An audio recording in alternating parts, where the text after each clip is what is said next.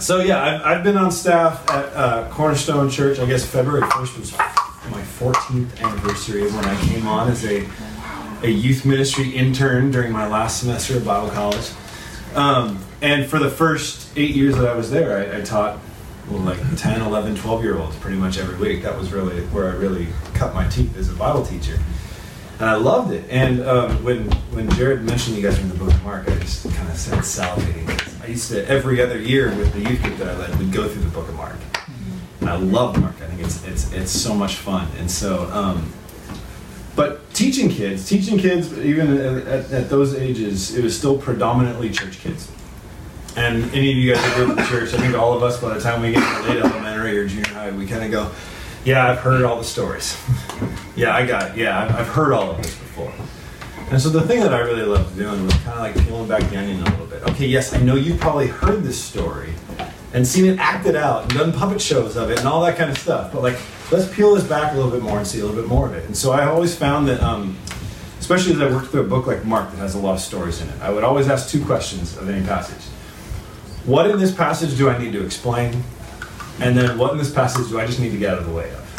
Because it's apparent, and it's something where if I can remove myself and just put these kids just face to face with God's Word, or I guess their face in God's Word, there's a momentum that God's Word has that sometimes I feel like we have to dress it up. It's like, no, let it play, man. Just let it go. And so what I began to do was to look at stories, and even the ones we're at tonight was one where I felt like it definitely fits in that get out of the way kind of section, because there's so much in it that I feel like is so apparent and so good. And so what I would love to do with you guys tonight is do something a little bit more interactive. What I'd love to do, we're going to look at basically Mark 4, chapter 4, verse 35, all the way through 5:43. So basically, the calming of the storm, the healing of the deliverance of the demon-possessed man, the healing of the woman with the issue of blood, Jairus' daughter being raised, all of that in one chunk.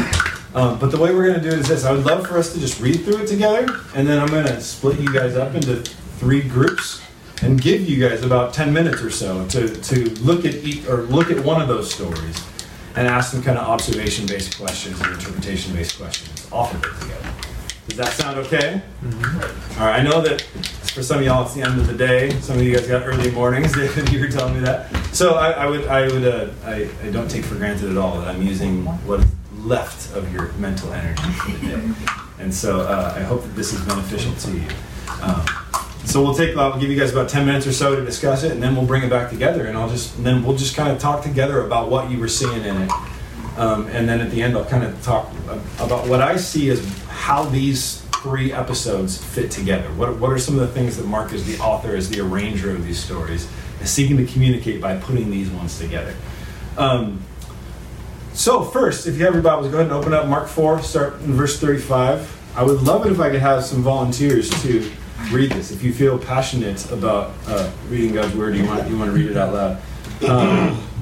Not you, but you're doing good. You're in kindergarten. You're learning how to read. In another year or 2, you can totally do it. You're doing so good. So maybe the first person I'll have read basically the episode of the calming of the storm. So basically 4:35 through the end of the chapter. You want to do that, David? And then I'll have the next person read the next one and so forth. So go for it, David. On that day, when evening had come, he said to them, "Let us go across to the other side." And leaving the crowd, they took him with them in the boat, just as he was. And other boats were with him, and a great windstorm arose, and the waves were breaking into the boat, so that the boat was already filling. But he was in the stern, asleep on the cushion. And they woke him and said, "Teacher, do you not care that we are perishing?" And he awoke and rebuked the wind and said to the sea, "Peace, be still." And the wind ceased, and there was a great calm. He said to them, "Why are you so afraid? Have you still no faith?" And they were filled with great fear and said to one another, "Who then is this, that even the wind and the sea obey him?" Thank you. Somebody read 5:1 through 20. They came to the other side of the sea, to the country of Gergesenes. And when Jesus had stepped out of the boat, immediately they met him out of the tomb a man with an unclean spirit. He lived among the tombs, and no one could bind him anymore, not even with a chain. For he had often been bound with shackles and chains, but he wrenched the chains apart, and he broke the shackles in pieces. No one had the strength to subdue him. Night and day among the tombs and on the mountains he was always crying out and cutting himself with stones. And when he saw Jesus from afar, he ran and fell down before him. And crying out in a loud voice, he said, "What have you to do with me, Jesus, Son of the Most High God? I adjure you, by God, do not torment me." For he was saying to him, "Come out of the man, you unclean spirit." And Jesus asked him, "What is your name?" He replied, "My name is Legion, for we are many." And he begged him earnestly not to send them out of the country.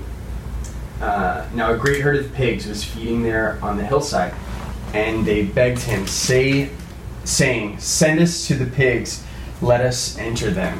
So he gave them permission, and the unclean spirit came out and entered the pigs, and the herd, numbering about 2,000, rushed down the steep bank and into the sea, and drowned in the sea. The herdsmen fled and told it to the city and in the country, and people came to see what it was that had happened. And they came to Jesus and saw the demon-possessed man, the one who had the legion, sitting there, clothed and in his right mind, and they were afraid. And those who had seen it described to them what had happened to the demon-possessed man and to the pigs. And they began to beg Jesus to depart from their region. As he was getting out into the boat, the man who had been possessed with the demons begged him that he might be with him.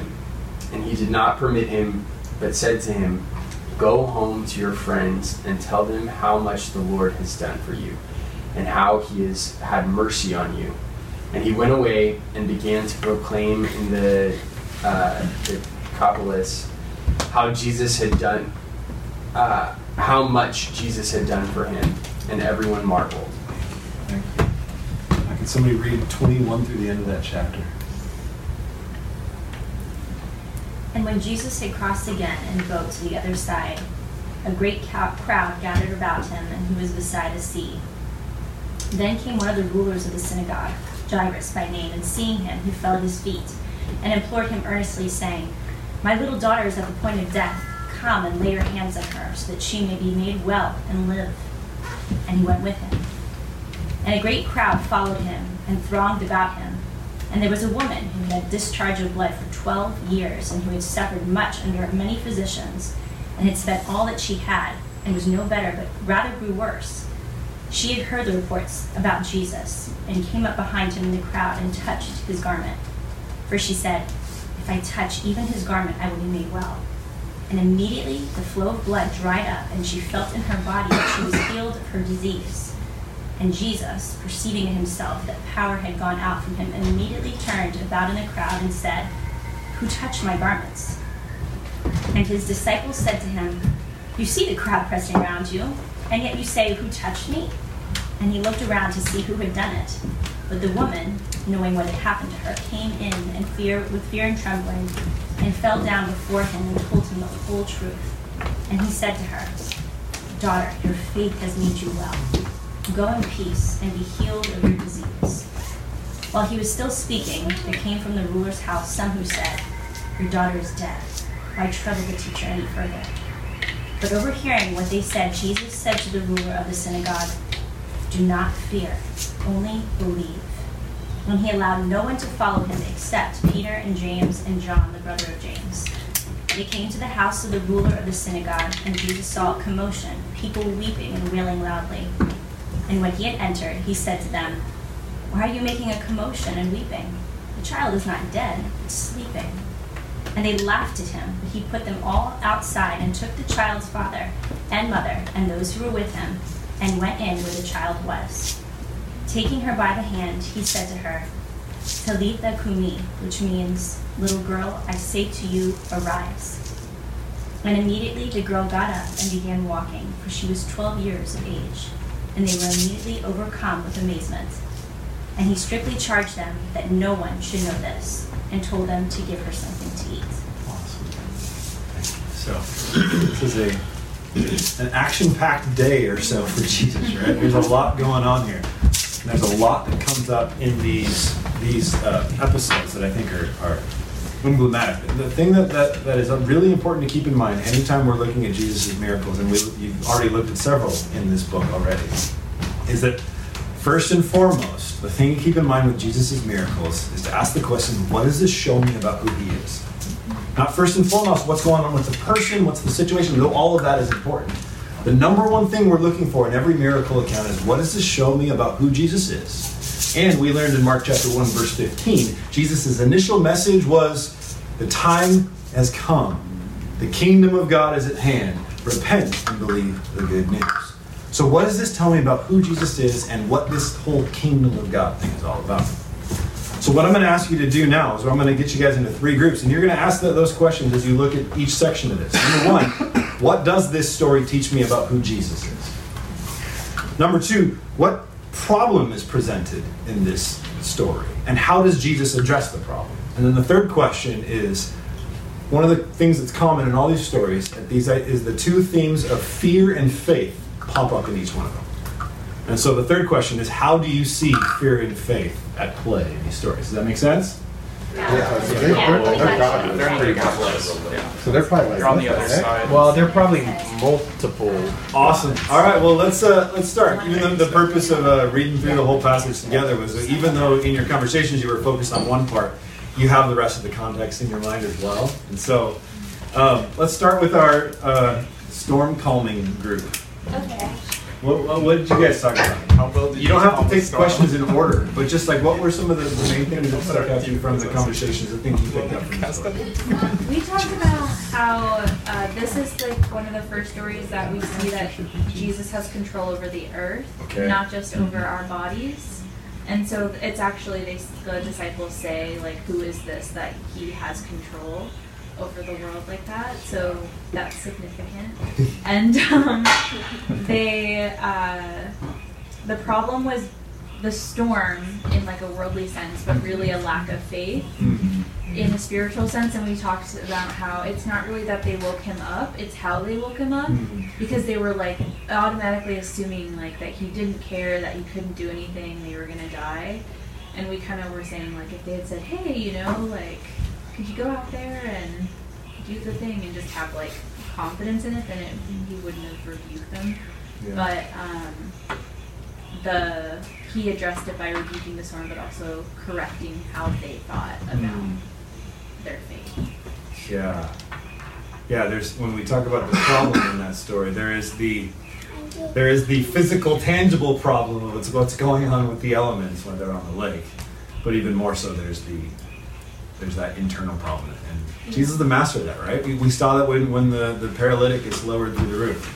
Everybody goes, I know what this dude's problem is. He can't walk. Jesus says, son, your sins are forgiven. It's like, Jesus, you're reading from the same script we are. Like, it seemed very clear what you're supposed to do.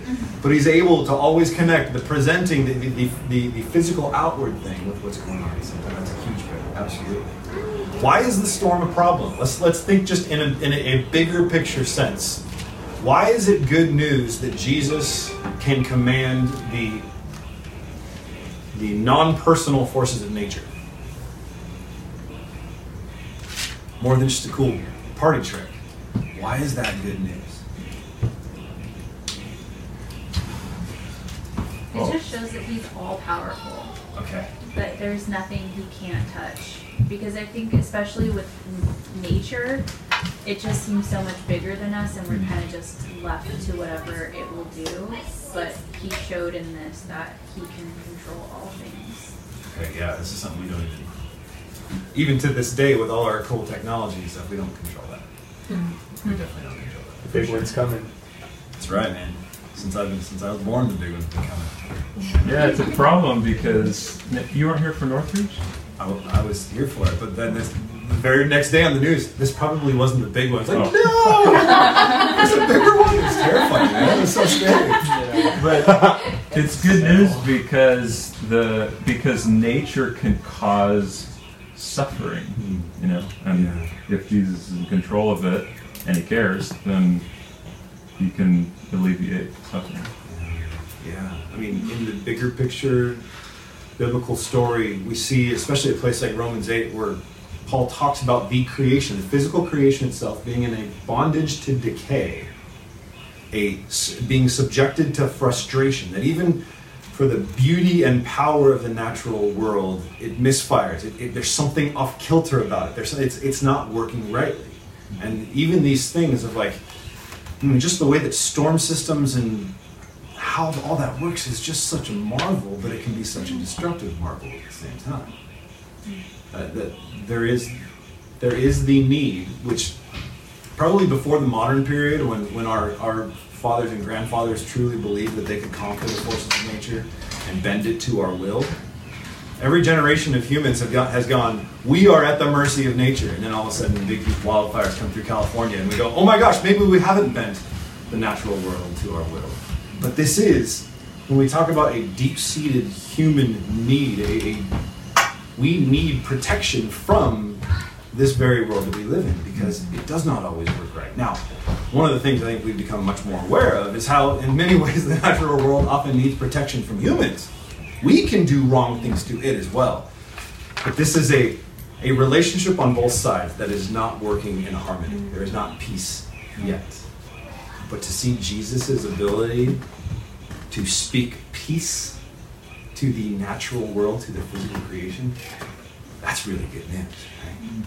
That's really good news. What else did you guys see? Talk about that. Fear and faith. Let's talk about that one. We addressed it a little bit. We talked about how, in the beginning they were fearful, and in my head it's like that was their sinful fear. But that after Jesus says, why are you fearing me or whatever, and rebukes them, then it also says they feared him. And so I'm curious, we were talking about if that was the righteous fear, how we're supposed to fear the Lord. So in my head it went from, sinful fear of not trusting the Lord and thinking they're going to die to maybe righteous fear of the Lord and putting him in his place. Yeah, did you guys pick up on that as well? At the end of that story, it's not that the disciples aren't afraid anymore. Right. It's just the object of their fear has shifted, right? Yeah. They're terrified of the wind and the waves. Jesus calms it and says they're filled with great fear. Who is this that can command the wind and the waves? And you are going, okay, hold on. Am I okay with that? I think for a lot of us, if you've grown up around Christianity, I'm not assuming any of you have or all of you have, but in the American church, we have done a good job with a cuddly Jesus that calms our fears. Not necessarily with the Jesus that says, you ain't seen nothing yet. It's okay, when I was a kid, I remember the first Batman came out with Michael Keaton. And there's that scene where, on the news, you've got clips of the Batman doing all these kind of things. And then the Joker, Jack Nicholson's watching it, he's flipping through, he's getting all mad. And he turns on the TV and he goes, wait till they get a load of me. Right? Right? Yeah. Remember that part? There's something to that in this. You think that's a big deal? You don't know who I am yet. Right? And one of the things we've seen in this first part of Mark, one of the themes of the first part leading up till chapter 7 is, who is Jesus? We see these questions all over. You see people venturing their opinion. His family thinks he's crazy. The religious leaders think he's empowered by a demon. The only ones who seem to be getting it right are the demons, and Jesus says, I don't want to hear it from you. And here's these men who've left everything to follow Jesus. I mean, if you've walked with God for any length of time, do you resonate with this story a little bit? Do you resonate with that sense of Jesus? I thought I had you figured out. I mean, I knew you were great, but I didn't know you were that great. I knew you were powerful, but I didn't know you were that powerful. If you feel like you have gotten comfortable with the vision of Jesus, with the view of Jesus that you've had for the last several years, there is more to him that you have yet to see than what you understand already. That's this life with Jesus. Whatever box you put him in, he's going to bust out of that box and show you I am bigger than you know, right? So you do see in this story Jesus says to them, why are you afraid? Do you not yet have faith? And you see the disciples go, okay, now we see. We don't need to fear the storm, but man, this doesn't completely alleviate our fear. It redirects it, right? There's one place that I think is really illustrative of this. If you ever Bibles, flip back to Exodus chapter 15. There's something that happens with the people of Israel that I think is very similar to what's happening here.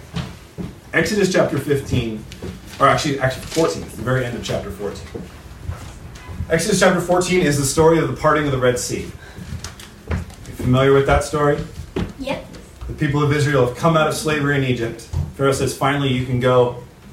Then he changes his mind, comes after him with the army. They're pinned up against the sea. They can't get through. What are we going to do? Did God bring us out here to die? And Moses says, guys, now you will see the power of the Lord. He himself will fight for you. You need only to be still. Oh, wait, that sounds familiar. That's what Jesus just said to the waves in our story. Be still. So he parts the sea. The people of Israel go through on dry land. And then he says, Moses, okay, now raise your staff, and the wind's going to switch, the water's going to come back down, drowns Pharaoh and all his armies. At the end of this whole ordeal, in Exodus chapter 14, verse 30, it says this, thus the Lord saved Israel that day from the hand of the Egyptians, and Israel saw the Egyptians dead on the seashore. Israel saw the great power that the Lord used against the Egyptians. So the people feared the Lord. And they believed in the Lord and in his servant Moses. You see, in this event as well, they're fearful of the armies of Egypt. They're fearful of Pharaoh and his armies. At the end, it's not that they're not afraid anymore, but the object of their fear shifted. They feared the Lord and they believed him. Right? Sometimes we think that these are opposites. Even we'll have a verse like in 1 John where it says that perfect love drives out all fear. Yes, absolutely, but we never just interpret a verse in isolation, right? Within these larger concepts like this, we see, even what John is saying, is the perfect love of God drives out our fear of everything but him. That right fear of him. Does that make sense? Mm-hmm. Fear plays a different role in the next story. Okay, our men that talked about the man with the legion of demons. What did you guys see in that? Thank you guys so much for your insight. It really helped. What do you got?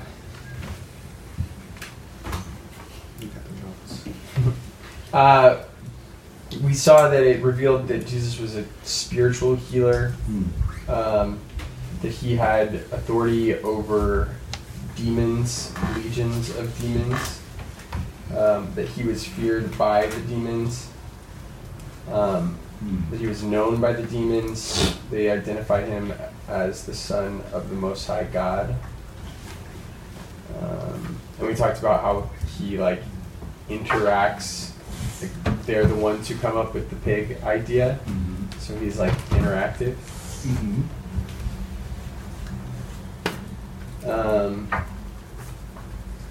Some problems we talked about were for the town or for this community. It was that a demon was controlling someone, making them uncontrollable. But then after the healing, a problem for the man was that he wasn't accepted into that community. They were afraid.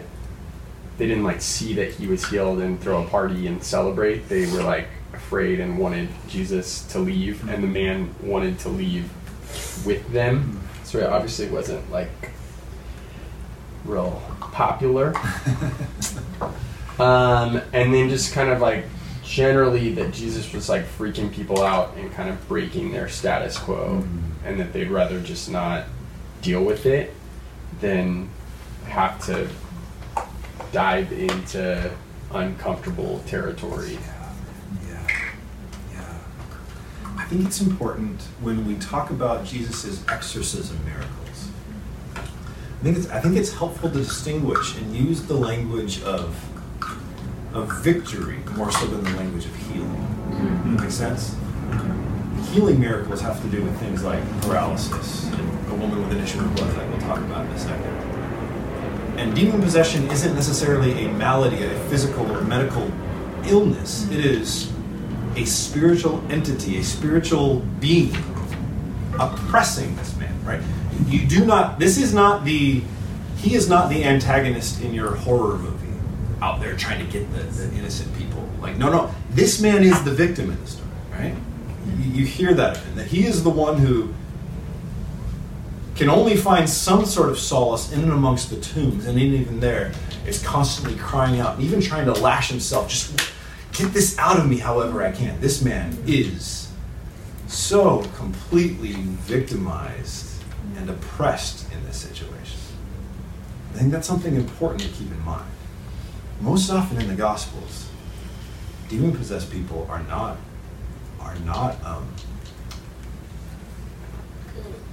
well, definitely not good, but they're not these like active villains.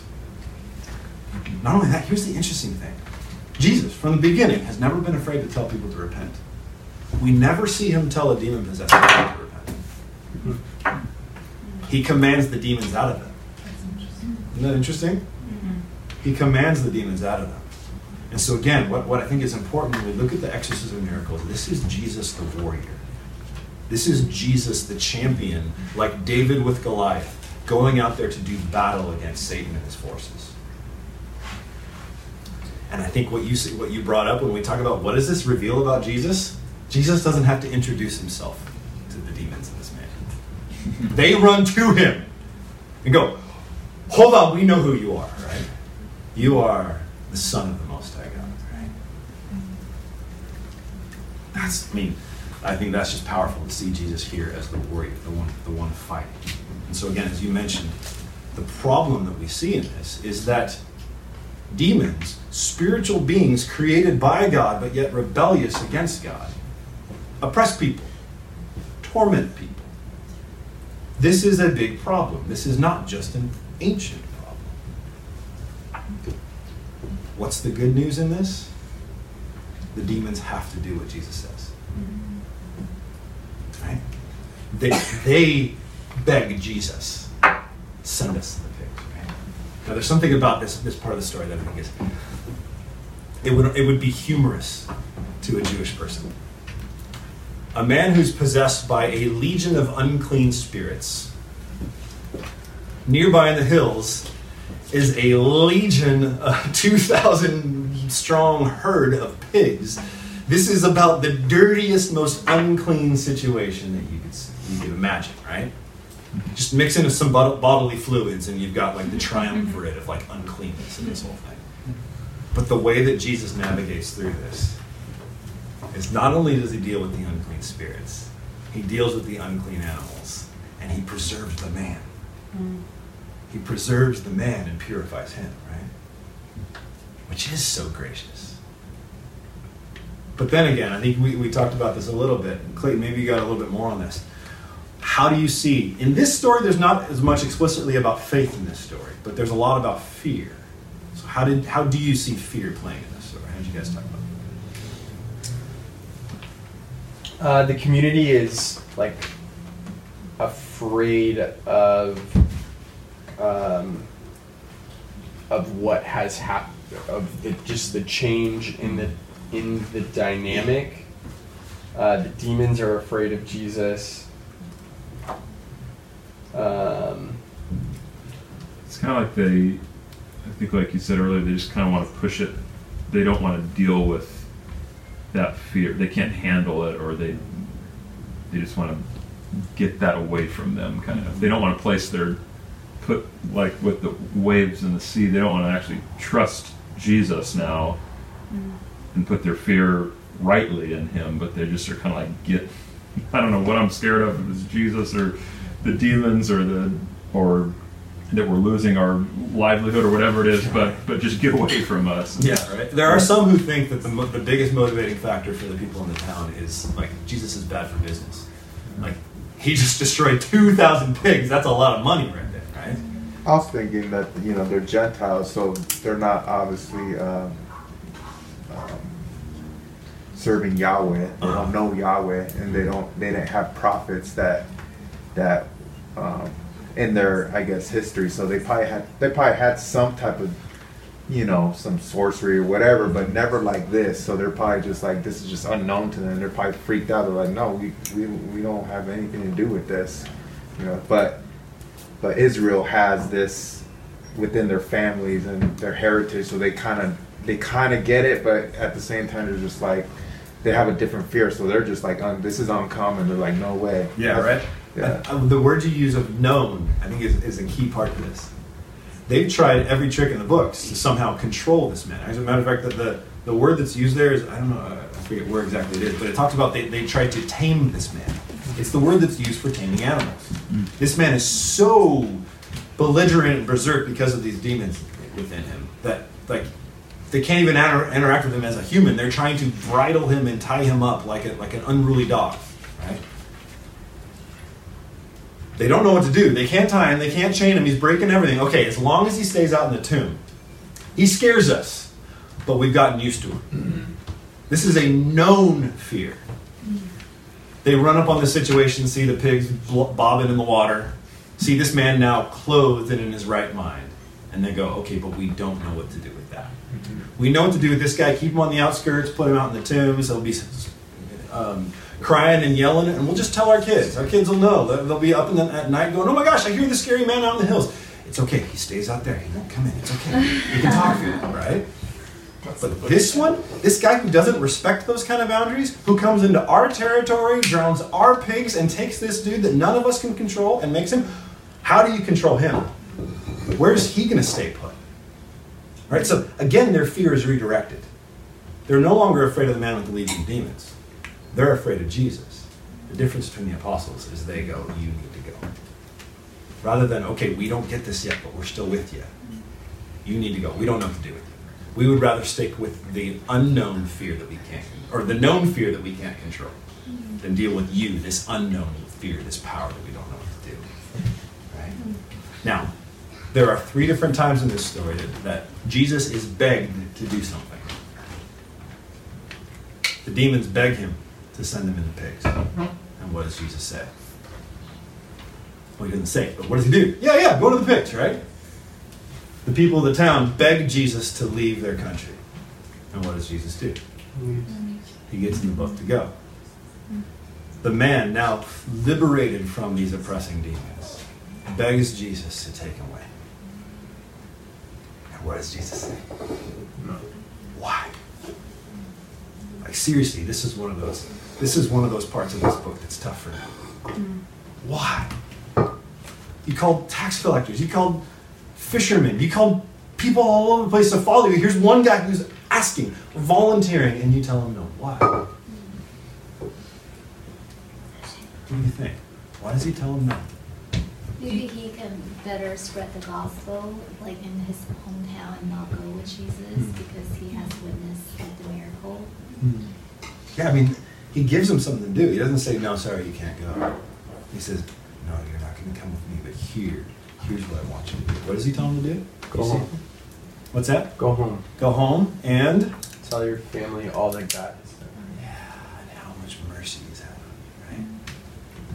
Now again, you guys have been going through Mark up to this point, and even those of you who looked at the story with Jairus and the daughter, Jesus has more regularly told people who he did miracles for, don't say anything.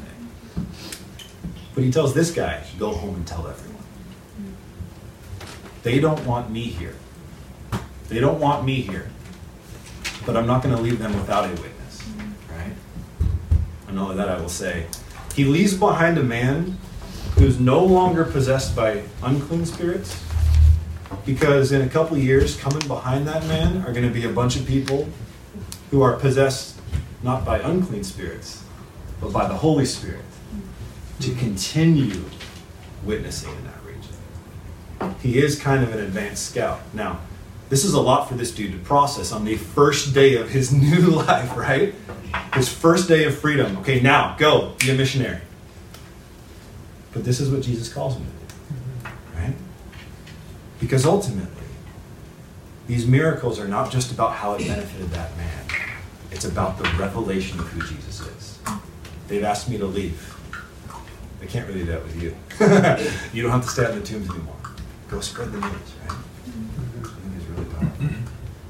So we see, when we're talking about fear and faith, Jesus is not shy about redirecting people's fears to himself. You're afraid of winning weights. You're afraid of evil spirits. Wait till you get a load of me. Right? Are these people definitely not Jewish? Most likely because right after that we have the mention of this area like the Decapolis. The Decapolis was a collection of 10, Deca meaning 10, Polis meaning city, 10 Roman cities up in like that area of what's kind of modern day Syria.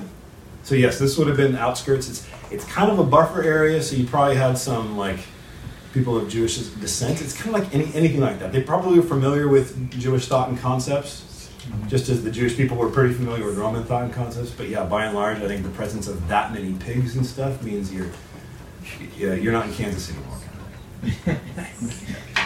Yeah, good question. So maybe it was because of that. Yeah. His mission, because he's going to say a little bit later when we get to like the Syrophoenician woman, that my mission is to the lost sheep of Israel. My mission is to the people of Abraham. That's where we're starting. Not to stay, keep it there, but so then I can unleash them to go to the nations. But he's not afraid to venture out into these Gentile areas to prepare the soil. You know what I mean? To get things ready for this larger mission. Let's make sure we get to this last one. This last story. It's kind of our classic Mark sandwich, right? Mm-hmm. He starts a story, another story in the middle, and then he finishes the first story at the end. But this is one where it seems like he does this sandwich technique because this is actually the way it happened.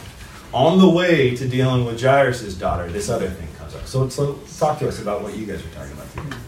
Yeah, so we shared that Jesus had compassion towards the women because he was obviously busy on his way to see the ruler's daughter, so it would have been really easy for him to not stop and make time. But I think the woman, she obviously needed Jesus' help, and it's interesting how he gave her the opportunity to tell the truth, because he obviously knew who touched his garments, but I think part of the faith was that he honored the woman was brave enough to come forward and tell the whole truth.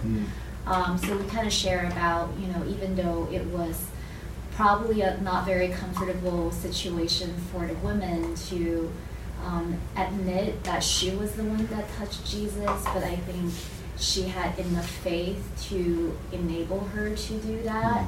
And also the way that Jesus has responded, right? Because we were just chatting about like if she were to lie, what would Jesus have done, in response to that type of behavior. And then the other thing that we chatted was even though they were fearful, but they overcame their fear with faith, and I think that's what Jesus really valued, because I think he mentioned don't be fearful, just believe, and I think that takes a lot to, I guess, have the emotion of fear, but also knowing that Jesus is powerful enough to do the impossible, because even to cure the daughter, because they weren't even sure it's even worth his time because she was dead already. So I think there was a lot of I guess faith in those two stories, that even though like it's okay to have the fearful emotions, but Jesus is really able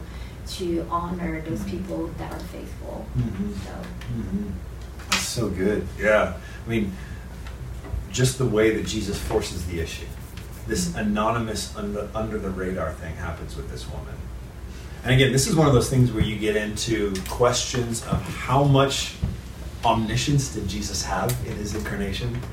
We know that God knows everything, beginning, end, possible, actual, all of that. Did Jesus, in his humanity, possess that? Because on the one hand, you could say he's setting this whole thing up to drive where she's got to come forward. He could have just went, it was you, right? Or this could be one of those moments where, again, like, I know that power went out from me to heal. Who was this? Who did this? Something happened, and I want to know what it was, right? To me, it doesn't violate or disrupt my view of Jesus at all to be on either side of that. Because he's turning around going, okay, there's, again, like, There's a couple of like dumb sitcom dad moments in this, in the way that the disciples talk to Jesus, right? He's asleep on the boat in the middle of a storm. Don't you even care, Dad? Wake up! Let's go, right? They're in a crowd, people thronging all around. Who touched me? Dad, seriously? You're asking who touched you? We're like human cattle going through this, right? He says, no. And he forces this issue where this woman, this is where the fear comes in. She comes trembling with fear. Right? But I think you're right.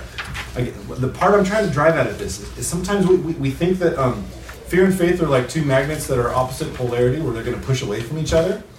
And I think what we see in Scripture is that actually no, that these two notions are more closely related than we think.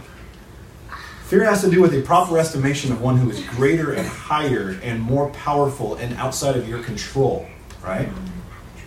Who is greater or higher or more powerful or more completely in control of everything than God. So he is the only right object of that fear, that sense of you are greater, I am lesser. But it's not a repulsive fear. It's that if you are the greatest thing that there ever is and you tell me come, nothing's going to hold me back from you. Nothing's going to keep me from you. So the way that faith and fear coalesce is in the act of drawing near to this God. I don't control you. I don't dictate terms to you. You are God. I am not. You are Lord. You are King. But I'm coming to you.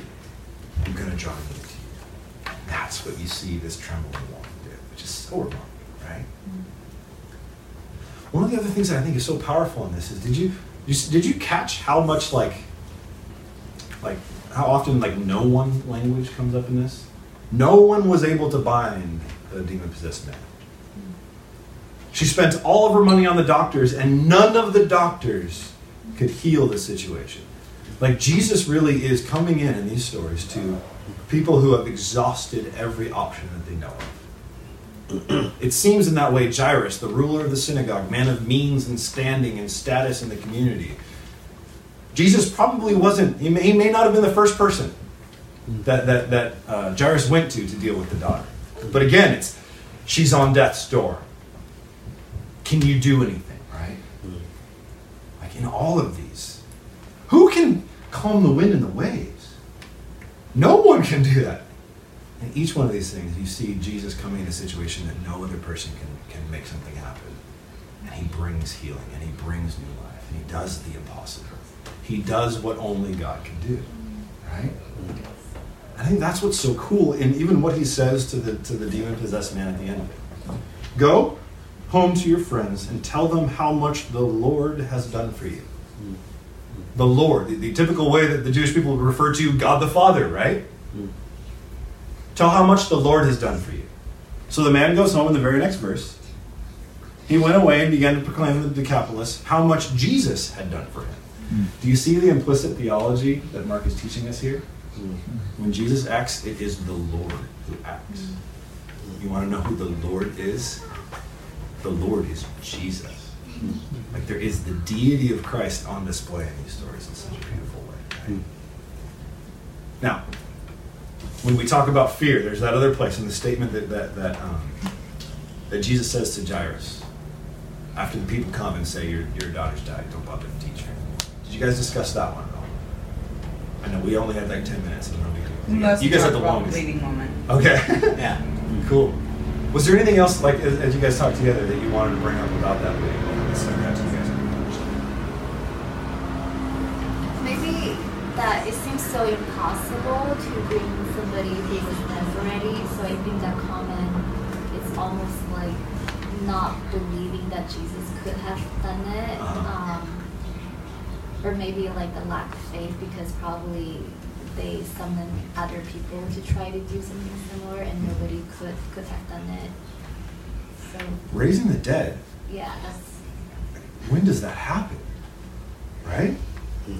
Like, again, it seems that faith drove this man to Jesus. My daughter's about to die. Please come. If you lay your hands on her, she'll be healed. There is a confession of faith in that. My daughter is dying. If you come and lay your hands on her, she will be healed. The friends come and say, hey buddy, she's gone. It's time to grieve now. we've actually got everybody together, and the grieving has already started. The door's closed on this one, right? And I think what Jesus is saying here is in no way a rebuke. This is Jesus saying, hold on. Faith brought you to me. Your belief that I could do something about this brought you to me. And we were on the way, and this woman, her faith that if she just reached out and touched the hem of my garment, something would happen, has kind of disrupted our progress. And I just looked at her and said, your faith has made you well. Go in peace. Go in wholeness. Be restored not just physically, but to your relationships with your family. Be a part of the community again. Everybody else that she might have touched, don't worry. You're not unclean because of her, because she is now clean. Go in peace. Jairus, I know they're telling you. I just overheard they're telling you that it's done.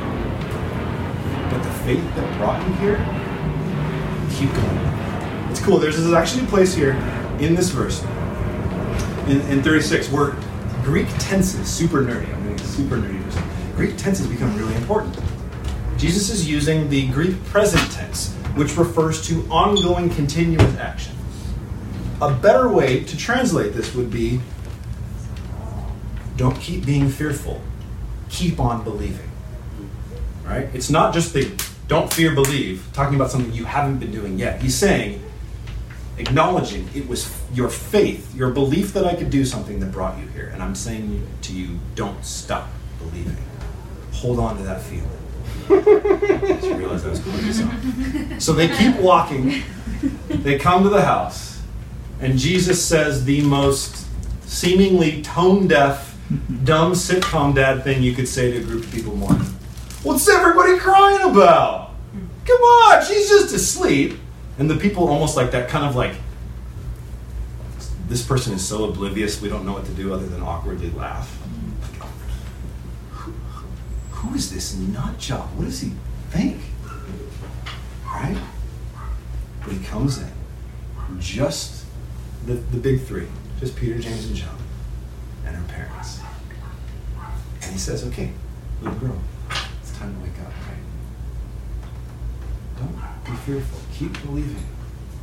The door is closed, but guess what? I can open up that closed door. I can open up the door of death. I can make death into sleep. Right? Now, last couple of minutes.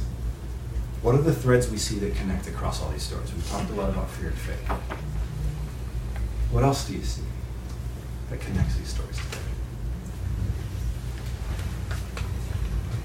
It leads to hope. Yeah, definitely. What's been impossible is not impossible with Jesus. Definitely. These are the most uncontrollable things. The weather, a legion of demons, death. Like nothing, like you were saying, nothing anybody could do about any of those things. They're the most extreme kind of versions of those things. And to Jesus, it's like, no big deal. I want you to have faith. Yeah. You get me as a teacher. You get me as a miracle worker. But let me keep busting that box open. Bigger than you see right now. Definitely. Here's one that I think is just kind of ironic and beautiful. At the beginning of this chapter, where is Jesus and what's he doing? Or at the beginning of the section we looked at. He's traveling. Okay, he's on a boat. And what's he doing on the boat? Sleeping. What do his disciples say to him? Wake up. Yeah. Don't you care that we're dying? Now again, this could have been them overreacting or just in blind terror at this storm. But again, Mark doesn't mince words. Does Jesus care that people are dying? Does Jesus care that people are oppressed by evil spirits? Does Jesus care that the forces of nature that he created to be wholesome and conducive to life and flourishing on earth become destructive and deadly? Does he care about a woman who spent all her money trying to get better and is still sick? Yes, absolutely he cares. So he wakes up and does something about it. Flip to the end of the story. And what is Jesus doing? Hey, this girl It's waking someone. waking someone from their sleep, right? There's just a cool kind of parallelism there. Jesus, wake up. Do you care that we're dying? Yeah, I'm going to go to someone who's dead and wake them up. Do you care? Do I care that you're perishing? That's exactly why I'm here. All of the brokenness, all of the hardship, I'm here to bring a resolution to that. But as of yet, even in the day of Jesus, even in our day, we don't see the resolution of that everywhere. Right? Jesus did not heal every single person. He did not deliver every person oppressed by demons. Even the people he did, this little girl, she would eventually grow old and die again, right? The woman that he healed of this flow of blood, as she continued to age, other ailments would come along. These were temporary reprieves. So does that mean that all that Jesus can do is just give us a little bit more time? Or what are these miracles revealing about the nature of the kingdom that Jesus is bringing? And this is where I would turn you back to what happens just before what we started reading tonight. What we saw at the end of our little video here. The parable of the mustard seed. What's that parable about, if you remember it?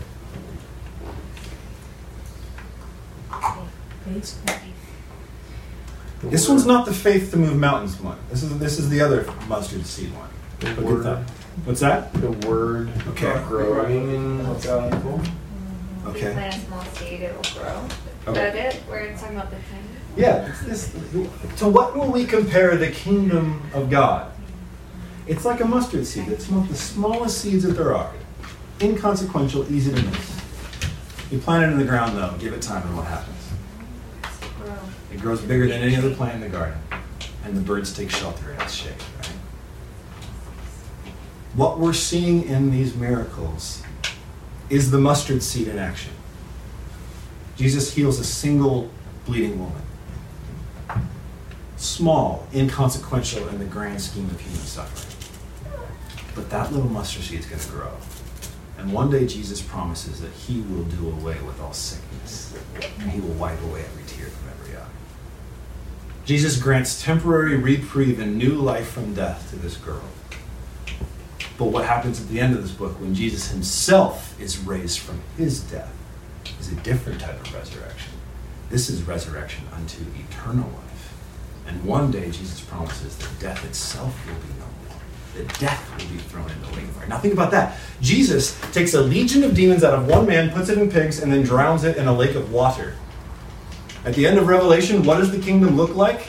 Satan and all his minions are forever thrown into not a lake of water, but a lake of fire. Right? In all of these things, Jesus is giving us small tastes, but real tastes. These are teaser trailers, right? Actual footage of the movie that we'll see on opening night. To whet our appetite to desire that. The miracles of Jesus are meant to reveal to us who Jesus is, what his kingdom is about. So that way we no longer fear the wrong things. And our fear is redirected to him. And our desire is redirected to him. And we say, like he taught us to pray, your kingdom come, your will be done on earth as it is in heaven. We appreciate and we marvel and we worship you for the mustard seed, but we want to sit in the shade under the tree of that kingdom.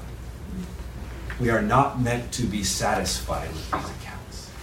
These are appetizers to whet our appetite for the full banquet to come. Does that make sense? Mm-hmm. And just as sure as Jesus said to that little girl, it's time to wake up, the fullness of that experience is one day coming. That's what this gospel is all about. Whet our appetite for the kingdom. So we live like we can't wait for it to come, even as we begin to experience a taste of it. Amen? Mm-hmm. Amen. Can I pray for us?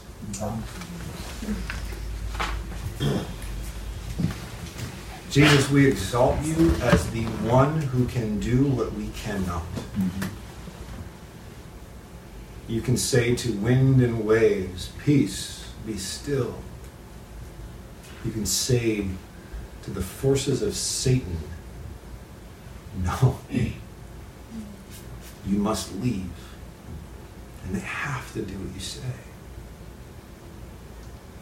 You can, even in some way, whether you knew who she was or that was a moment where God's power, the power of the Holy Spirit was just working through you in a way where you realize it in the moment as well, you can heal what no physician can heal. You can even say to those in their graves, arise, it's time to wake up. And one day you will, Lord Jesus, in the midst of the flashy things that occupy our times and our minds, in the midst of the scary things that often do paralyze us. Lord Jesus, would you redirect, as you so lovingly and powerfully do, would you redirect our fear toward you? Would you redirect our faith towards you? And would those things come together in a way where we say, nothing's going to get between me and pursuing Jesus? Because I want to taste that fullness of the kingdom when it comes. I want to sit under the shade of that mustard tree in the fullness of what you have for us. You are surely bringing it. And so we ask you, as you told us to ask, come, Lord Jesus. Bring the fullness of your kingdom. We ask this in your name, Lord Jesus. Amen.